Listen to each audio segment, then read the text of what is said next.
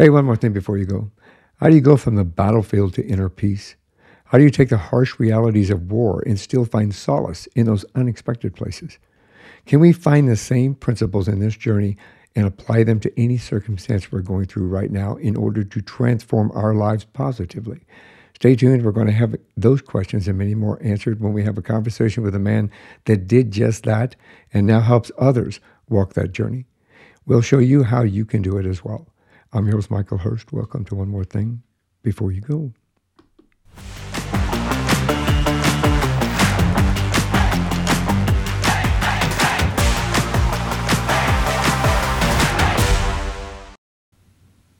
From desert combat zones to a battle within, John Lawyer transformed from spiritual soldier to spiritual seeker. He acts as one of the several guides for Kishar, a nonprofit online spiritual community, which we're going to talk about. This community is a place for people to share their journeys and explore their own unique spiritual path. John is an omnist, which we'll also talk about, and believes in the validity of the most spiritual and religious beliefs around the world. His extraordinary journey from the battlefields to the realms of spirituality is an amazing opportunity to understand the resilience of the human soul to overcome and move forward in a positive way. Welcome to the show, John. Thanks, Michael. I appreciate you having me on. Absolutely. You have an amazing journey. I know that I've had numerous conversations on here with people that have come from tragedy to triumph and overcome many obstacles in life, but you have transformed yourself in such a way that it allows transformation in others. So I'm grateful that you're here. Thank you so much. I like to start at the beginning. So if you don't mind, where'd you grow up? Yeah, I grew up in central Oklahoma, a small town, very rural, about 8,000 people. And I had a good childhood. My parents took good care of me, and it was a really neat place to grow up. And everything went well for me for the most part my early childhood and I guess my very early teenage years, and then my family kind of started to kind of have some rough spots and kind of started to break up as I was getting into like middle school and high school, and kind of everybody kind of went their own separate ways a bit. And then I ended up living by myself for a couple of years, the last 2 years of high school. And so that was interesting. And I knew I wasn't going to go to college. I didn't really want to. I wanted to do something else. So I decided to enlist in the U.S. Army, and I uh, I tested well on the pre-enlistment test, and I ended up enlisting to be a counterintelligence special agent. And I joined the Army about a year before 9/11. Counterintelligence agent. That's got to be a very interesting job in itself. That was an interesting job. It was one that has a lot of different aspects to it, and can have a big range on kind of what you specialize in. And I got the opportunity to kind of experience a lot of different aspects of it. So I was fortunate. That's very cool. What drew you to the Army? Yeah, I mean, When I was a kid, I watched Lawrence of Arabia, and I was fascinated. It was captivating, and I said, I want to do that. And uh, and I was always fascinated by Tom Clancy, Jack Ryan novels, and it was I kind of I'd always wanted to do something in intelligence, and so it was just something that was always there, and I've just kind of I think when you want something, or you think you want something enough, kind of the universe kind of pushes you in that put direction. you in that area. Yeah, John Clancy's Jack Ryan. I love that. I live vicariously through him. I do. Yeah, Yeah, I'm sad that they've stopped. They canceled the show. I think they could have yeah, continued same. that, more. But hey, it still works. I'll just go back and rerun, and I'll live vicariously that way. So tell me, as a warrior, you were deployed many places in across the world. In regard to that, I know you went to Afghanistan. You were in Iraq. What kind of experiences did you have back there that you let's say brought with you to allow you to come to the journey which you come at today? yeah, going, I got to my first permanent duty station about 6 months before 9/11, and I ended up in a real world office that was doing kind of counterterrorism stuff. And so when 9/11 happened, I was in a skiff working. I had been on night shift, and uh, my unit was pretty much just sitting around waiting for a war to happen in CENTCOM Middle East area. And so we all knew we were going to be going. And I spent 2.5 years in Kuwait. That was just half my 5 year enlistment. And, you know, supporting troops in Afghanistan. And then we invaded Iraq from Kuwait as well. And so you're sitting on a base that's got, you know, 13 generals on it that are coordinating the ground portion of the war. We knew we were going to be attacked by ballistic missiles from Saddam, that kind of thing, which did happen. The Patriots worked, thankfully. Still pretty tense. Uh, and then when, spending 2.5 years in Kuwait, I got to experience meeting people. I got to meet Kuwaitis. I got to meet their country nationals. And I worked between the base and I worked at the U.S. Embassy. So that was an interesting experience. Um, Sometimes wearing uniforms, sometimes wearing civilian clothes out amongst the people, that kind of thing. And so it was a lot for a young 20-year-old kid. Yeah. I would end up, my wife did the same, very similar job to me. She was an analyst, and we actually got married in Kuwait um, almost 20 years ago now. And Congratulations. thanks. Well, yeah, 20, And 20 years is good for, yeah, especially through everything yeah, you've been through. yeah, it is good. And when I got out of the army after 5 years, but I knew I wanted to keep doing the same thing. And so my wife and I became civilians doing the same jobs that we were doing. And we went to Iraq. We were in Iraq for over 18 months. And, you know, I think for Iraq, uh, it, we had great jobs. They were interesting jobs. And, you're doing what you're doing. You're trying to do it well. I also started to see the politics of war, and you look around in Iraq and you see how much money we're spending. Um, I think that had an impact on me because it was like this huge machine, and uh, and so we came home for a while. We were going to start our own business, and that didn't work out so well at the time. I was still a kid, and but I learned a lot. But I needed to go back and do something that I knew how to do and make a living. So I went back to Afghanistan, and I spent 6.5 consecutive years in Kandahar in southern Afghanistan. And there, we were our unit was responsible for keeping the airfield safe. This is At the time it was the busiest single runway on planet Earth, and so 50,000 people, a lot of assets and planes and stuff to protect, and that was our unit's job, was to collect information, figure out where the quote unquote bad guys were, and figure out a way to keep them from doing what they were doing. So it was a it was a different mission than I'd been doing. It was a very like operational, tactical, on the ground mission.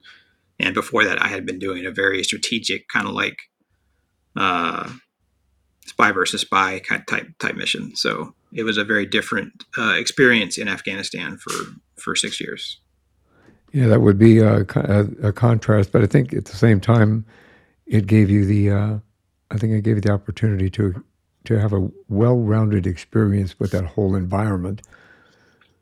Both from a strategic as well as a personal level.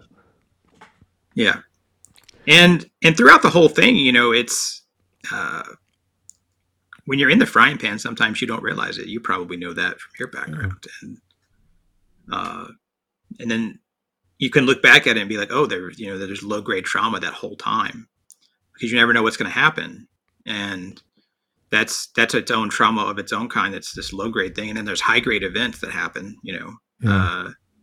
Spikes that happen, missile attacks or rocket attacks or truck bomb, whatever it is. There's these big things that happen, and you're like, oh, I'm lucky to be alive.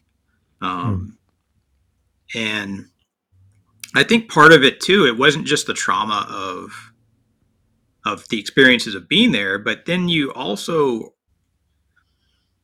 I think that the U.S. does great things. I think the Western military industrial complex does a lot of good around the world, but it's also this dark machine as well. So Yeah. like you're part of this dark machine that it does some pretty evil stuff. So, Mm. you realize that you're not just in it, you're a part of it. And then you see that machine chewing up the quote unquote enemy. You see it impacting the civilians that are in the middle.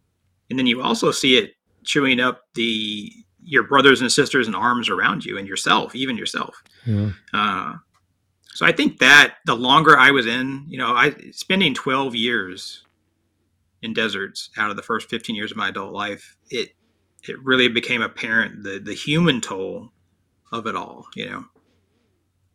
Yeah, it's sometimes we forget about the human toll of the war. I mean, we see a lot of it now. I think with the what's going on in Israel, and and I it's between Israel and Hamas and the Gaza Strip. I think that the media today, because they are so inbred within the communities and within reporting, and they want to be the first to report that. When I grew up in the Vietnam era as well. I had friends of mine that went to Vietnam. I was just short of going to Vietnam. They canceled the draft right when I was supposed to register and everything. But I did have friends of mine from high school that went to Vietnam, and I've had family that went to Vietnam. But the picture of war, the atmosphere of war, didn't make it back to America on our TV screens like it does today. Today it is right in your face. Here you are. Look around. This is the reality of everything. And I think that it's kind of a double-edged sword because it gives the reality, but at the same time, it's giving the reality. So you have to mentally understand really the total toll that's going on there. You're seeing the Gaza Strip is completely destroyed. The buildings, the Yeah. lives, the humanity that was done. Israel, the lives, people were eating breakfast. They're no Right. longer, buildings destroyed, homes destroyed, lives destroyed. When you stop and think about that, it takes a toll. From a perspective of working it, those highs and those lows. As a cop, I understood that on a daily basis, as you know. I mean, not to the extreme of being in a war zone, but we were in a different kind of war zone. Every time Right. you walk up to a car, you don't know if someone's going to pull a gun on you or shoot you or whatever the case may be. Every domestic violence that you went to, I worked at Fugitive Task Force. Bad guys, picking up bad guys. You knew that they were armed. You knew that they didn't want to go back to jail. Same thing with domestic violence. They're too unpredictable. And I worked at a domestic violence task force for 4 years, and it was the worst of the worst. It was a multi-agency one, and we collected the worst of the worst. Those things come home with you, and they stay with you. And I'm sure that's what happened with you too over that time period, especially being out then within the time period that you were. You said 12 of your 15 adult life, years, correct? That's right. Yeah. First. Yeah, that Yeah. is an impression that just doesn't walk away easy. It stays inside your soul and your heart and your mind and your eyes. And I'm sure that the visuals are still there, the sounds are still there, the apprehension is still there. It's something you have to work through. Have you we'll delve a little bit into this. I know that you present a spiritual r- realm, a spiritual aspect of life. Had you been religious when you went out there? I grew up. I was raised Southern Baptist in Oklahoma, but I wasn't. I no longer consider myself Christian. I lost track of God during all those years. And when I came home, I wasn't on a spiritual path at all. When I came home, I was completely broken, and uh, I didn't really know who I was outside of my job and my being over there. I didn't really have an identity beyond that. So I think that it was really difficult to figure out my footing and find myself and heal. And it took a lot of time. I think I was just kind of wandering around for 7 years when I came home. Is what happened. So no, I wasn't really on an overt spiritual path. I think we're always on a journey, whether we know it or not. So I was on a journey, but I didn't know it. Yeah, I think that some I have to laugh because I can relate to that. It going through the experiences that you've gone through, going through the experiences I went through. It kind of changes your understanding of the universe and the spiritual aspect of existence. And you question God. You question why would this happen? Why would you let this happen? You know what I mean? It's one. I grew up Catholic, but I'm not a practicing Catholic. I evolved into a more spiritual perspective, and I think that from that point of view, it allows us a broader look into the human concept. We as human beings and compassion and humanity and what's right and what's wrong, and our souls and how we're all interconnected, and things like this. At what point did you come to that door, basically, before you opened it? It's been over 2 years now, and I was in bed with my wife. She was asleep, and it was late at night, and I just was struck by this kind of bolt of lightning of understanding or clarity. Some people call it an awakening. Either way, I kind of just understood the universe and the world, and I felt this very. You just talked about that oneness, this connection with everything, and it felt very warm. And I felt like we are all saying very similar things, whether we were Hindu or Christian or Muslim or atheist. It doesn't really matter. We're all looking at the world a very similar way, even if we have different ways to describe it or exactly believe in it. So I felt that I knew what my purpose was in life. My higher purpose, my dharma, was to go help people and help people help themselves more than anything. And yeah, it all just made sense to me in kind of a moment. Well, and it's nice that when we've had an identity like you've had, or like the identity that I had, I wasn't just a cop. That was my identity, and when it was taken away from me, without I, in my particular case, it was taken away from me because of circumstances that some individual decided he didn't want to be arrested, and he hit me with his car and pinned me between my patrol car and his car, and this kind of a thing. When I left, I'm still a cop. I was still a cop. I was still Right. seeking that. I was still looking for that. I was still looking for the family, the colleagues, the atmosphere, the camaraderie, it. In fact, I have to laugh because we'd be driving around and I'd be calling stuff in, and these guys are going, Sarge, you're making more arrests now than you did on the job. Just relax. So same thing with you. You had done it for so long, it was your identity. It stuck Right. with you. So when you had this awakening and you realized you felt more at peace, did it allow you to kind of step outside of that identity and realize that there's more to your purpose? Very much. Yeah. And what you talk about as identity, it resonates with me completely. Because I because there's you feel like you're doing something important, you're doing something with meaning, and I didn't have that, right? So yeah, all of that I completely agree with. But when I had this moment, yeah, I felt uh, a sense of purpose I hadn't felt probably ever, but I hadn't Mhm. felt in a long time anything close to that, which is probably how I'd felt when I was overseas doing all that stuff. And yeah, I felt uh, meaning in life. I felt like I understood what meaning in life was, and I was finally able to see something beyond uh, trying to get back to that person that I had been. Uh, and I think that sometimes when you see darkness, you know, it helps you Yeah, see light. yeah. That's the I think that's the aspect of it that I appreciate from my experiences all those years is that oh well I can see light better now. Yeah, I think it feels good on the inside from a soul perspective, at least from. that's the way I felt about it when I received that same kind of an opportunity. Um,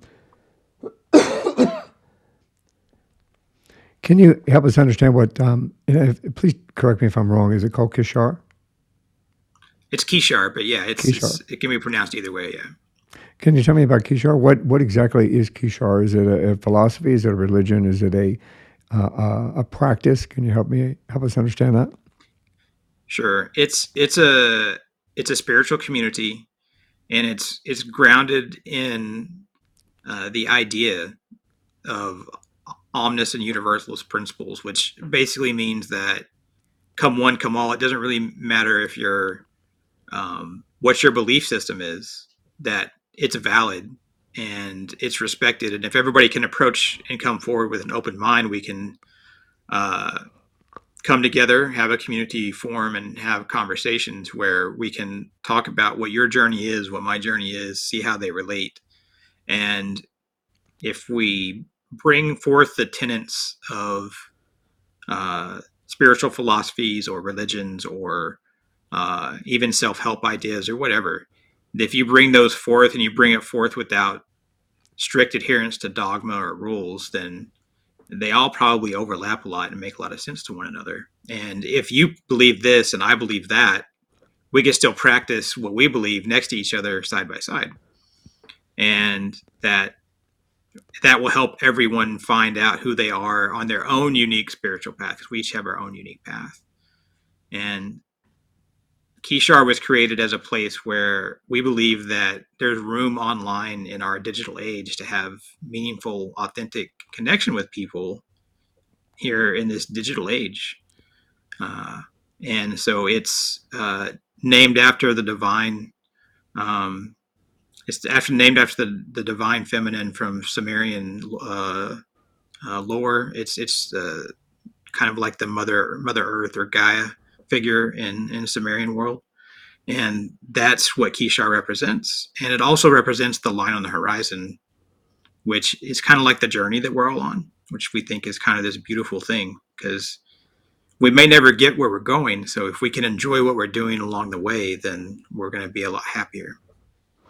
Yeah, I agree with that. I think from a perspective of, I think growing up Catholic, they had these beliefs and these rules that you had to follow for every aspect of praying, talking to God, talking to the universe, whether you believe in in angels or guidance or whatever it was. There were these rules in place that I felt were, in my perspective, I felt were constraining me in regard to understanding that there's a bigger picture and so forth.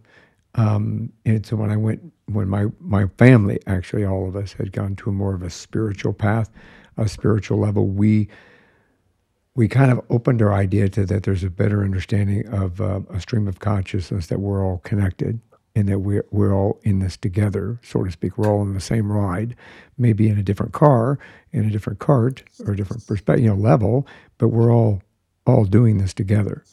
Um, can we help everybody understand kind of the difference between religion and spiritualism? Absolutely. Religion to me is this thing that has been touched by humans uh, over centuries, where they've put in their own rules and regulations or dogma, as it is, right? And spiritualism is, I think, your individual personal approach to that bridge between the real world we all occupy and the other side. You can call it the divine or yourself with a capital S, or whatever's deep inside you. Call it the Hindu Brahman, or the Tao of Taoism, or Christ consciousness if you're Christian.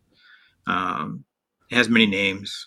And so spirituality really is that path that is just for you, that decides what the connection to consciousness and beyond consciousness is. And I mean, even if you're a scientist, you can go ask a scientist what's consciousness, and they can tell you that it exists probably, but they can't tell you what it is. Um, and so it's, spirituality is that deeply personal aspect of that bridge from the concrete world to the other side. And religion is the same thing with a bunch of man-made rules around it that I think we can, when you strip that away, it's just spirituality because it's personal. Yeah, I agree with that. It was interesting when I first started, when I went back to university and to get my degree I did now, I studied some different theoretical um, religious practices. Everything from the Catholic to when I was a kid, we went, long story, but it not that important, but my mother was seeking so much that we went to about 8 different churches trying to fit in. My mother was trying to fit in because the Catholic Church, when she got divorced, basically said you can't come in, you can't do communion, you can't do this, you can't do that. You got to get into the man-made rules. So when I started doing some research, I found it very interesting and agree with it. It opened my eyes when I realized that the Bible was in obviously this is stuff that it can't be substantiated. It was written 50 years after Jesus even died, and it was old man's stories passed on and passed on and passed on in order to get down. And then the King James version, he went through and said, I don't want this, put this in, take that out, put this in, put take that out. The Pope said, put this in, take that out, put this in, take that out.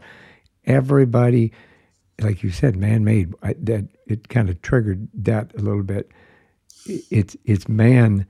Man came in and said, I like this, I like that, I don't like this, I don't like that. Put this in, put that out.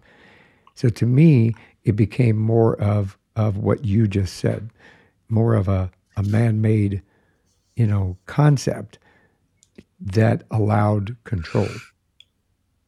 Not to be a conspiracy theorist, but basically, we can control you with these rules.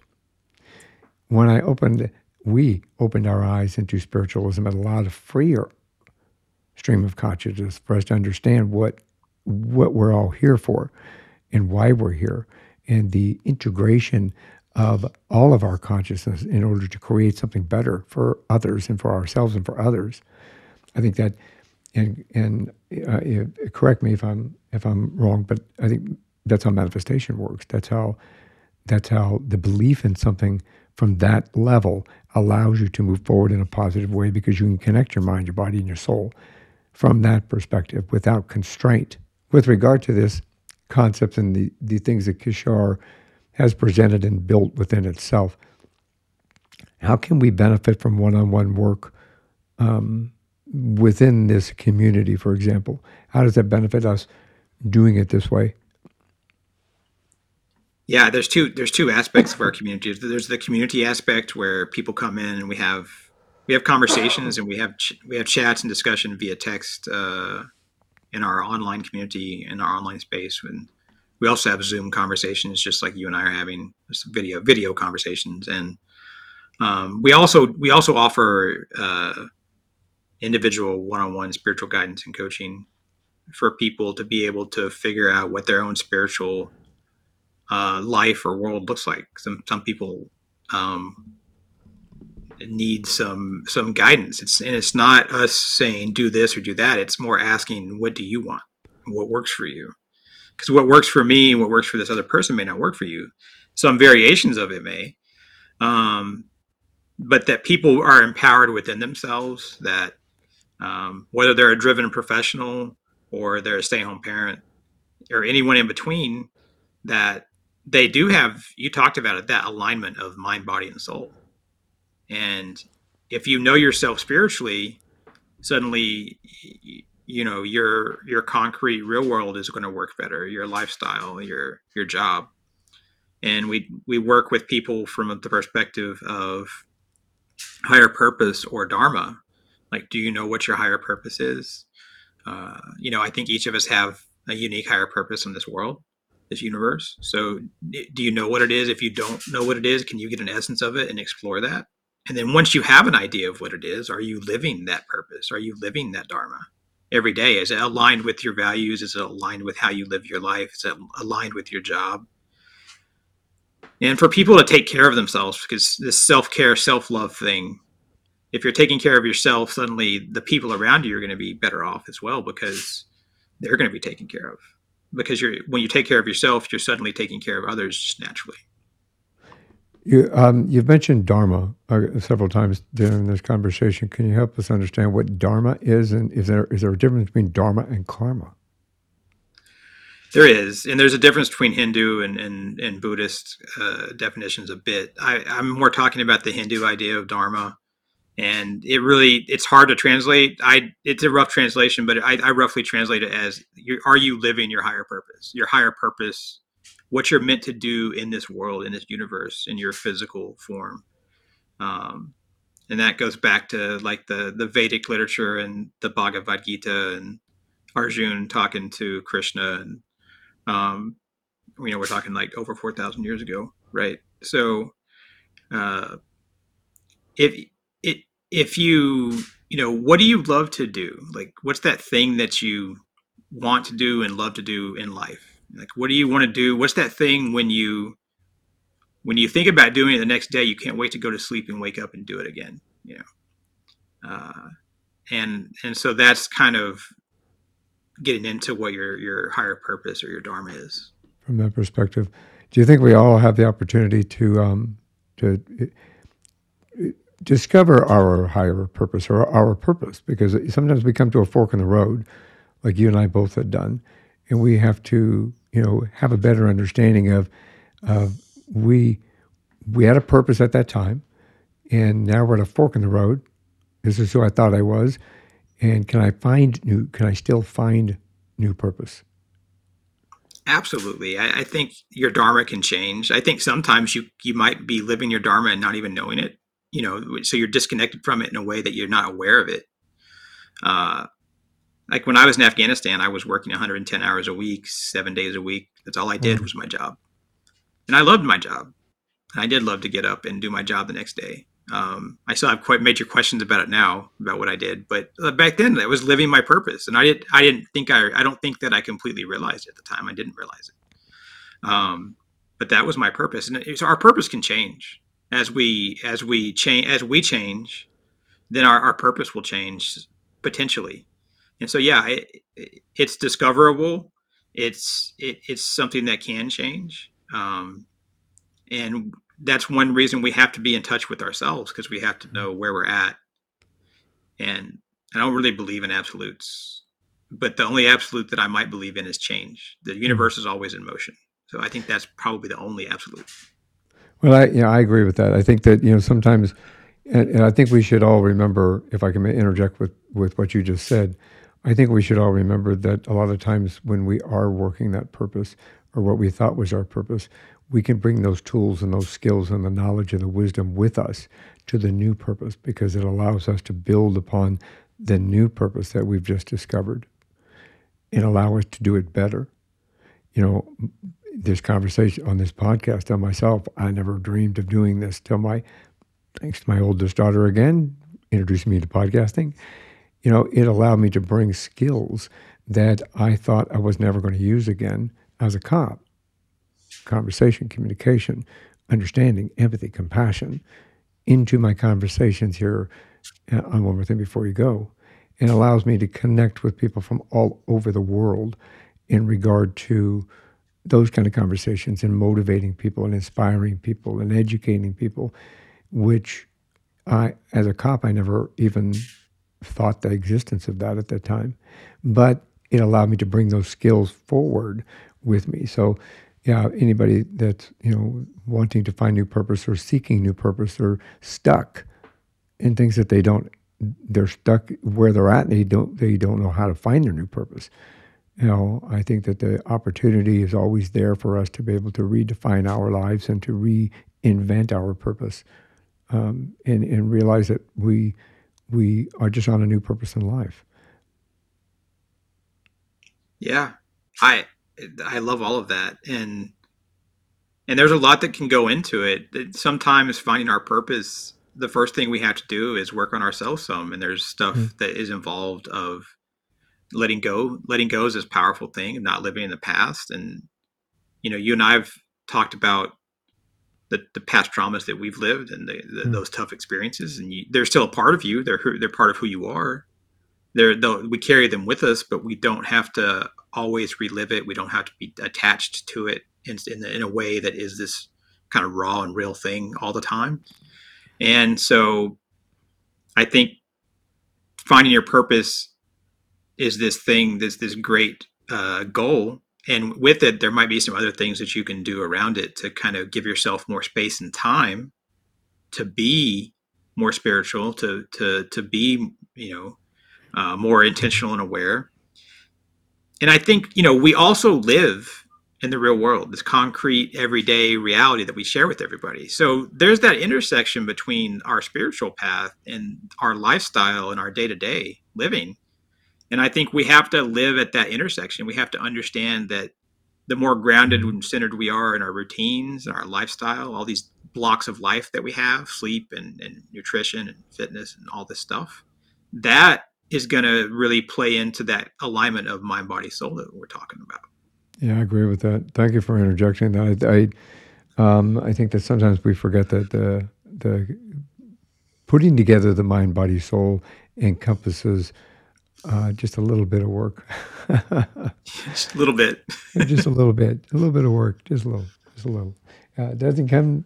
It can kind of present itself, but not magically yet. So, what are your spiritual? Do you believe in reincarnation? I do. Even though I believe in the sum of all great human thought, and I respect everybody's beliefs, I still have my own kind of unique things that I believe in. I believe in Hinduism quite a bit, and the idea of birth, life, and rebirth. I really subscribe to Taoism and the balance of the universe, and that yin and the yang type thing. I think there's certain indigenous beliefs around the world, some certain Native American beliefs that resonate with me quite a bit that I don't practice directly, but help inform my own practice. And also certain pagan beliefs. I think go back way back in time, and uh, there's some really useful stuff there as well from the natural nature perspective, and I think that overlaps a lot of indigenous stuff as well. So yeah, I definitely have my own stuff that I subscribe to and believe personally. Wait, you brought up something kind of interesting about the intersection of today's modern society. Where I'm from Colorado, and I grew up in a community that had a large Native American community. And I was lucky enough to participate in some of their rituals and the powwows and a whole slew of things. I got to know one of the last real live medicine men that was recognized as a medicine man and learned an immense amount of information as an individual. But the things that he had to do, and this is just a question that you brought up just a few minutes ago, was intersecting that spiritual path, those practices with a modern age. You can't see my hands moving. Sorry, my hands are moving with modern age, with the 21st century. Is there a complication with that, or how do we kind of set a path to navigate that, to control our spiritual path with the 21st century modern age? That's a great question. It comes down to me that in this digital age, we have so many distractions. Our cell phone is this beautiful thing that gives us the sum of all human knowledge in our pocket. It's this great thing, right? But it also distracts us. It pulls us in. We have to pick it up a lot. And we're pulled into our job. We're pulled into some of our hobbies. Some of them healthy, some of them not. And so how do you kind of? There's all this noise in the world. There's the noise of these digital devices that we have. There's the noise of society telling us, going back to our teachers, our parents, our coworkers, our community. They've told us all these things that we have to do, or that we shouldn't do, or we can't do, or we there's all these things that are put on us. And so the digital noise that we have, then we've got the noise of our community that sometimes manifests itself through the digital space. We're bombarded by headlines, and we're bombarded by negativity. And so if we can just take a step, stop for a second, slow down, smile, and realize that we have more time than we think at our fingertips, we can start to be more intentional and aware about how we're spending our time, about how we're tied to our digital uh, devices and the world around us, and start to quiet that. And then internally, we have to quiet our own mind, our mind and our ego inside of us, inside our head. They're great at what they do. They keep us alive. They keep us healthy. They have been doing so for thousands of years, but they're noisy. And they're in the world that we live in. We're pretty safe. We're pretty taken care of, a lot of us. But our mind and ego don't really understand that. They still do all this stuff to keep us safe, even when we really are safe. And so it overperforms. And so we have to quiet the outside. We have to quiet the inside. And suddenly, then we have time to think about who we are and what are our own thoughts like behind our consciousness, behind our mind and ego. What's our own belief and values, and what are we connected to, and how are we connected to everything else around us? uh, Whether you think it's the oneness of the universe and something divine or pantheistic, or if it's scientific and we're all connected via energy and matter and whatever sits on top of consciousness, it doesn't matter. Like, you start to think about who am I and how am I connected to everything. So you that's kind of the process I talk about with people, is how do we get through all that noise and find quiet. That, I think it's an amazing opportunity for us to really recognize the fact that there is too much noise in our life sometimes. You know, it's interesting because COVID was a double-edged sword. You know, obviously, it's unfortunate we lost so many people and so forth. But at the same time, you know, my wife got to work at home for 2.5 years from home. And normally it was a 45-minute to an hour drive in congested traffic, which everybody honking and yelling, and you have to worry about accidents. Right. You have to worry about, you know, how to navigate around those and not get hit yourself. It was tense. And then she'd work for 8 hours, 8.5 hours, and then she'd come home and do the same thing. And then we'd have about 3 hour gap where we could try to cram in stuff. And then when Yeah. she was working from home, it was, you know, everybody was going, oh, we got to get back to normal, got to get back to normal.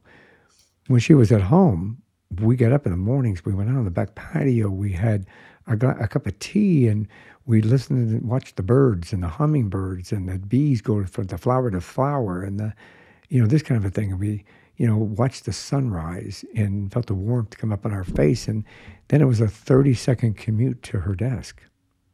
Right. And then we had lunch every day.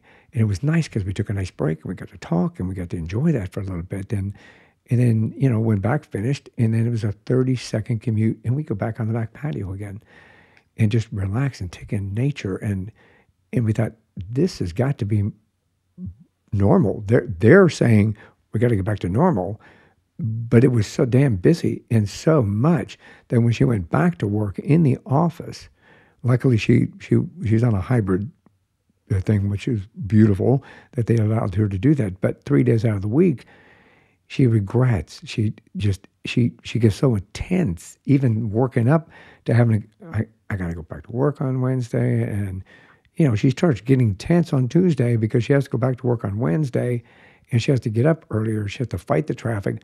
You know, it's too much noise. Yeah, Too much noise. I think that we can take lessons from things like that happened in COVID. There's these things. COVID showed us, the best thing COVID did was show us that we don't have to be tied to a desk.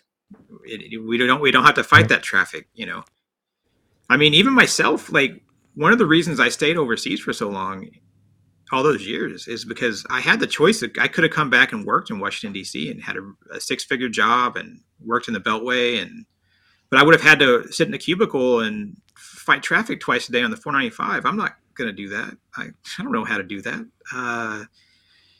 And now we know we can do these jobs. There's different ways to live, and I think that's part of the digital world can help us.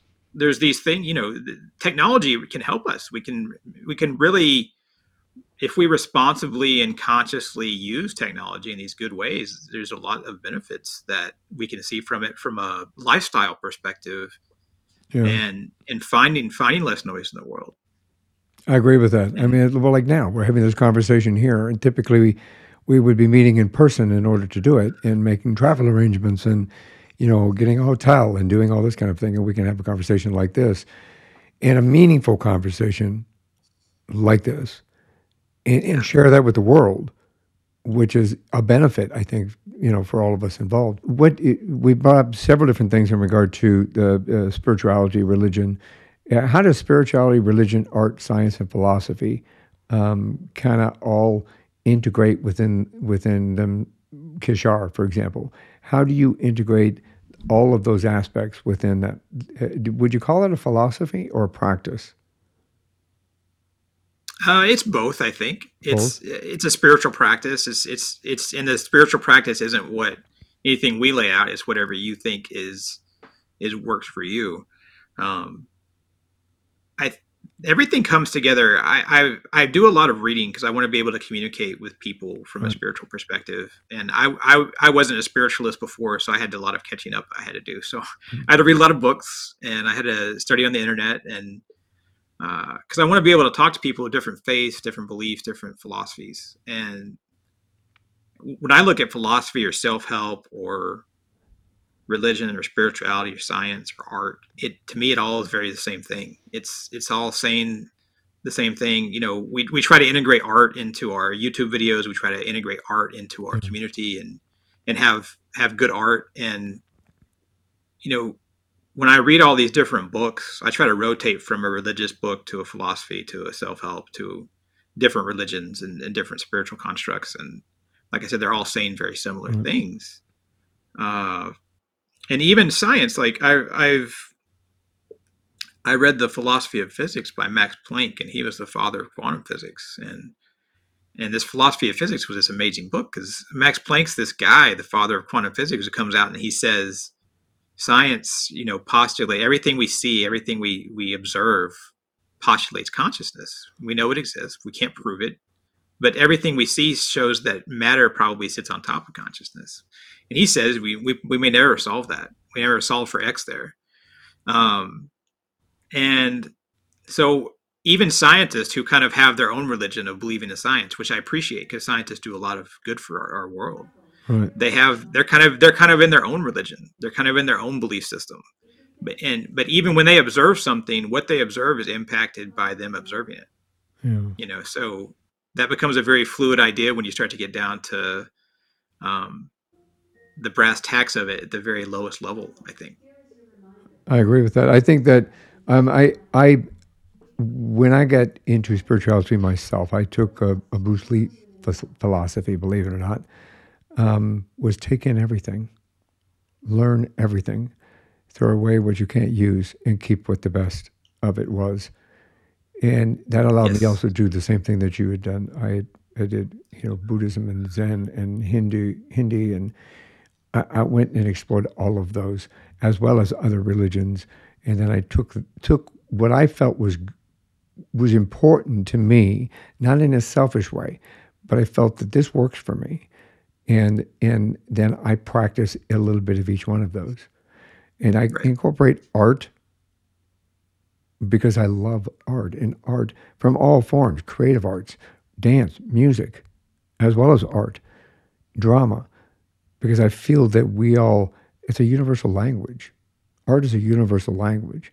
And, any part of that art, whether it be, physical painting or sculpture or creative arts in regard to dance or drama or music, anything along that line, I think it allows us to get a better understanding of ourselves as well, and it gives us the means to be able to connect with other people across the world, as well as within ourselves in the universe. I think it's all interconnected as well. Um, the I love the aspect of what you said, including science within that as well, because science does have a voice in regard to all of this. And I think that it's important that we all understand that takes place with that. What would you recommend the first step somebody would kind of take if they feel that they're at that doorway that, like you and I were at, in regard to seeking something along the lines of a spiritual path? Yeah, I'd say sit down and write down what with all the noise kind of quieted. What do you believe in? What resonates with you? What are your values? And then start to explore uh, where you see the most overlap in spiritual philosophies or even religions around the world, or that kind of are in line with that, and create your own practice, create your own um, system. It's very doable, and I would say find people. People often think the spiritual path journey has to be this lonely thing, some of this somber thing. I don't think it has to be that. It can be a very community thing. It can be a very joyful and rich thing. Um, so I would say find people that you can overlap with, that can help you, and you can help them, and it'll help you find your way. And there's people out there that have experienced things that will shorten the amount of time it takes you to go from A to B, or C to D, or D to E. There's knowledge out there, and I think knowledge by itself isn't necessarily um, always the answer, because knowledge through experience becomes wisdom. So how do you turn that knowledge into wisdom? So just find other people that can help you along the path, or talk to you about it. That's amazing. So we just to be clear, we don't have to take a walkabout in the backwoods of Australia. That's right. To come to It this doesn't door. have to be this. Yeah. It doesn't have to be this torturous, lonely. Sometimes it is. Say Sometimes it may it. be. Yeah, But you can but it if you doesn't have want. to be. Yeah. Yeah, that's pretty cool. Listen, this has been like a fantastic conversation so far. I would love to tell everybody how to get in touch with you and what you offer in order to helping people through this path when they get to it, or opening this door when they're at that door. Sure. We have at kishar.org. That's KISHAR.org. That's the entry to our community. We have a couple of different ways to get in there.